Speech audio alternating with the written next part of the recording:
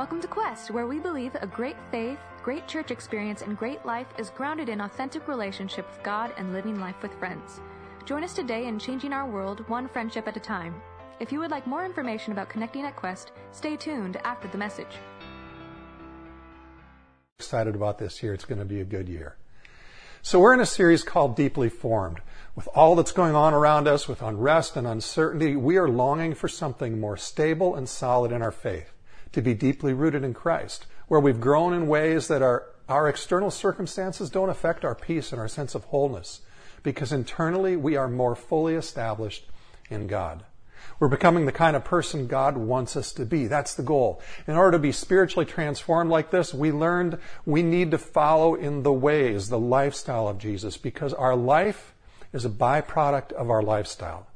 If we want to experience the kind of life of joy and peace and hope, we have to do more than just adopt Jesus' theology.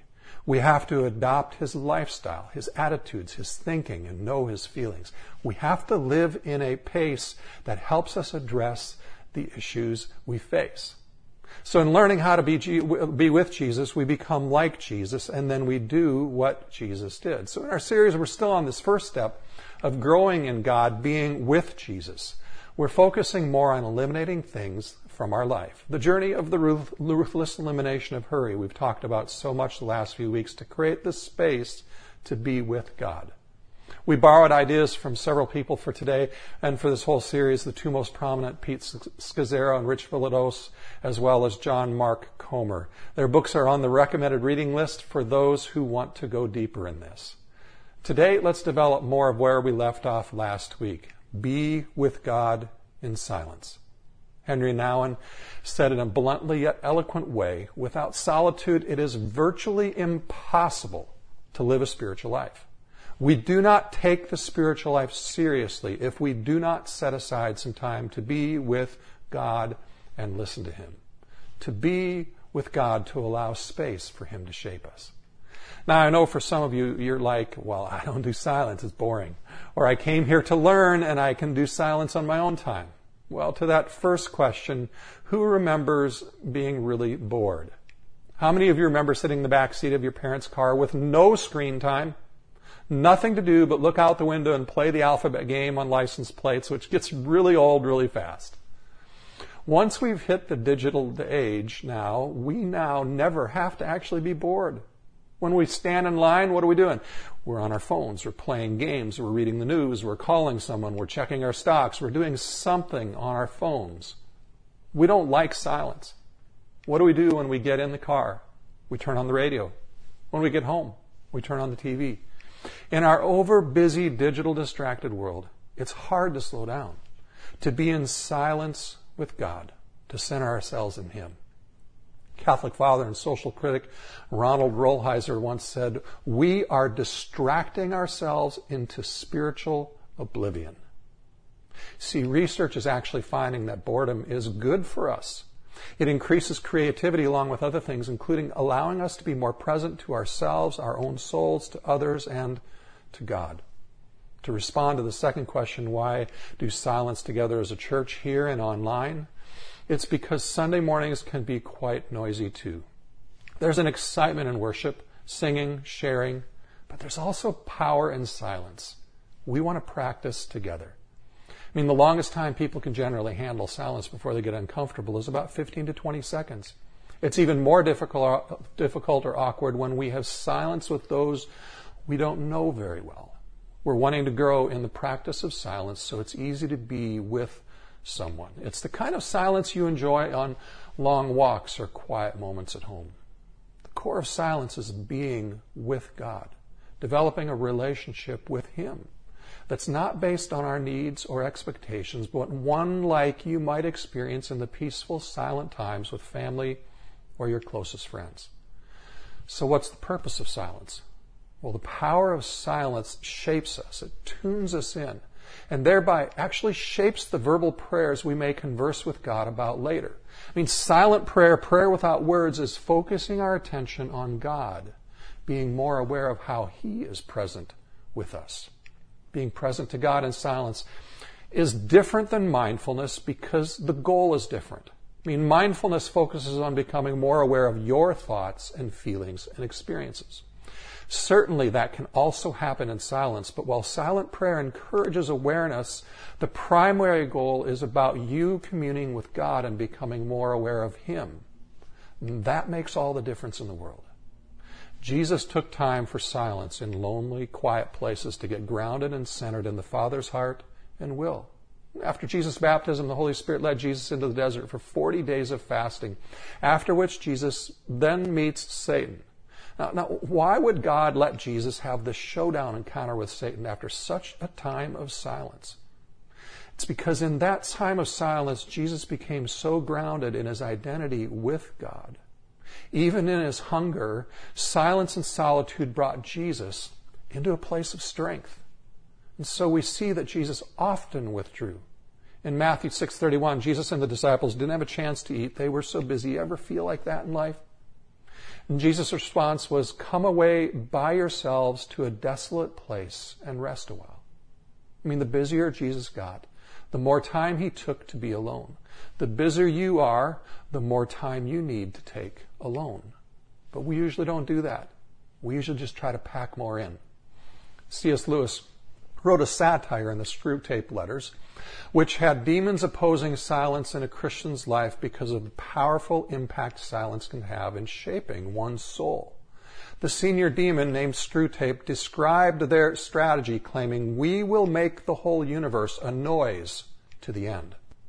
And throughout Scripture, we see silence used as a means of our spiritual formation. Psalm 46 begins with the words that encourage us. God is our refuge and strength, a very present help in trouble.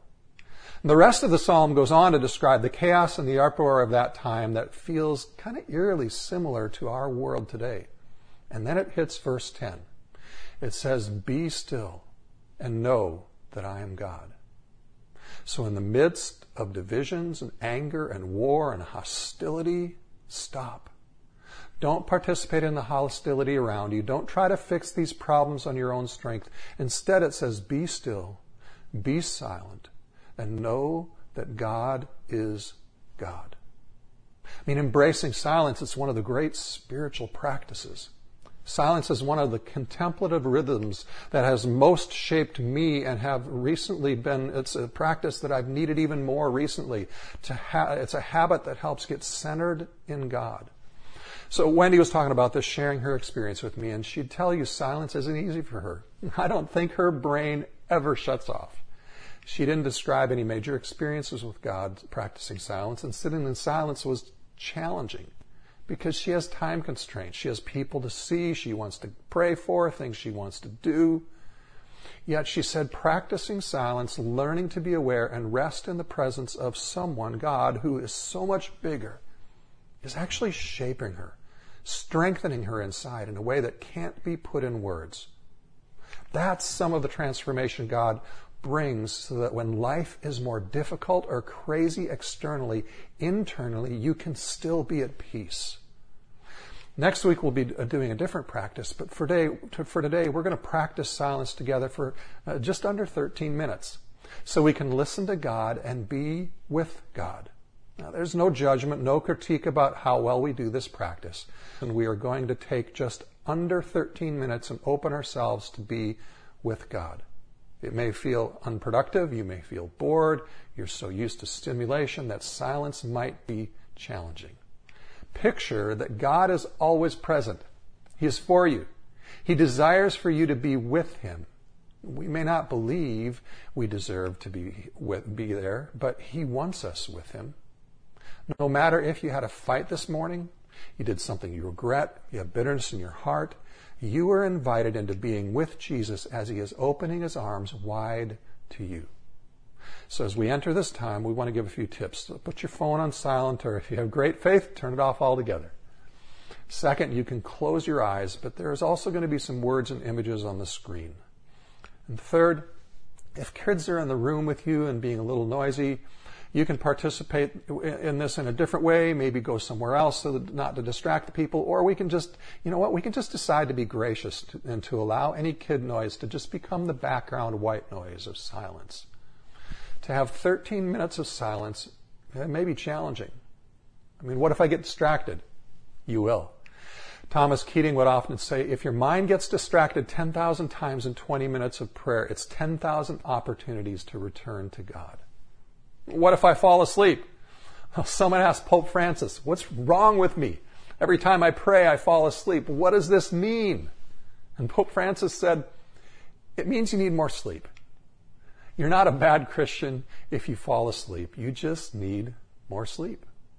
So open yourself to the friendship of God. Both feet on the ground. Take a deep breath. And let's do this together. God, we give ourselves to you right now. We open ourselves to your love and your grace. We pray your kingdom come on this earth as it is in heaven. And Lord, may our souls connect with you now as they will in heaven in this moment of silence.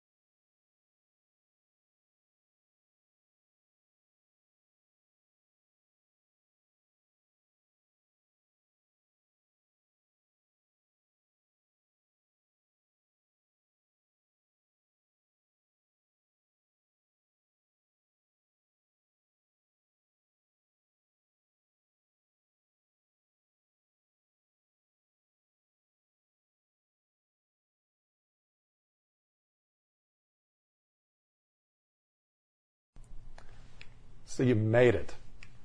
Whether you know it or not, your soul craves silence. When we experience anxiety, worry, confusion, anger, our soul is crying out for silence.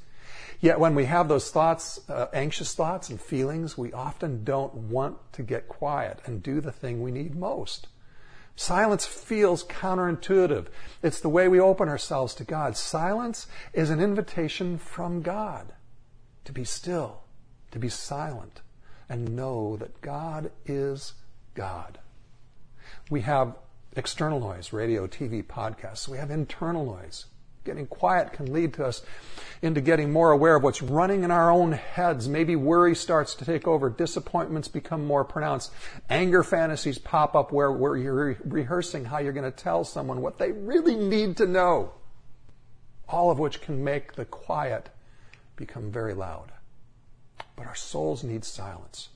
And practicing silence and turning toward God can help turn off those internal noise things going on. Silence opens your soul to God. Silence shapes us. I don't know how you want to incorporate more silence into your day. I mean, Bonhoeffer used to say we are to start the day in silence and give God the first word, and end the day in silence so that God has the last word. And you have permission to practice silence in the middle of the day too. You can start small, 5-10 minutes, 3 to 5 times a week. Slow down, make some space, put it in your calendar, breathe.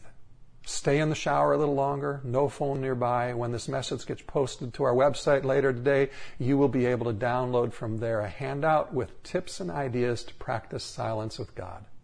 Be present with God. Center your mind and body, knowing it takes time and practice. So be patient. And rest in the truth that Jesus died and rose from the dead so that you can have this kind of relationship with Him, with God. For those seeking, not sure if God is real or true, you know what, honestly, practicing the ways of Jesus is an excellent way to discover not just the truth, but relationship with God. So let me pray a prayer of blessing over you. May you encounter the presence and peace of God each day as He pours out His grace upon you and as He pours His grace and love through you to those around you. And be still and know that He is God. Thank you for joining us today. Remember, you can sign up today for Lunch with the Pastors if you're newer. You can also go online to one of the places on screen to be able to give to what God is doing through all this. Thank you for worshiping God with your giving. And would you take this moment, even at home right now, to just go ahead and turn to one another or whoever you're with, or if you're by yourself, maybe call a friend from your small group or call another friend from Quest and just ask them what they need prayer for and tell them what you need prayer for, and take this moment to allow God to come into this space by praying for one another. God bless. We'll see you next week. We hope you encountered the love of Jesus in this message. If you'd like to be a part of the ministry God is doing through Quest, whether in person or online, go to questvineyard.org for more information. If you want to worship God by supporting Quest financially, go to questvineyard.org/give. May God bless you this week as you partner with God to change the world one friendship at a time.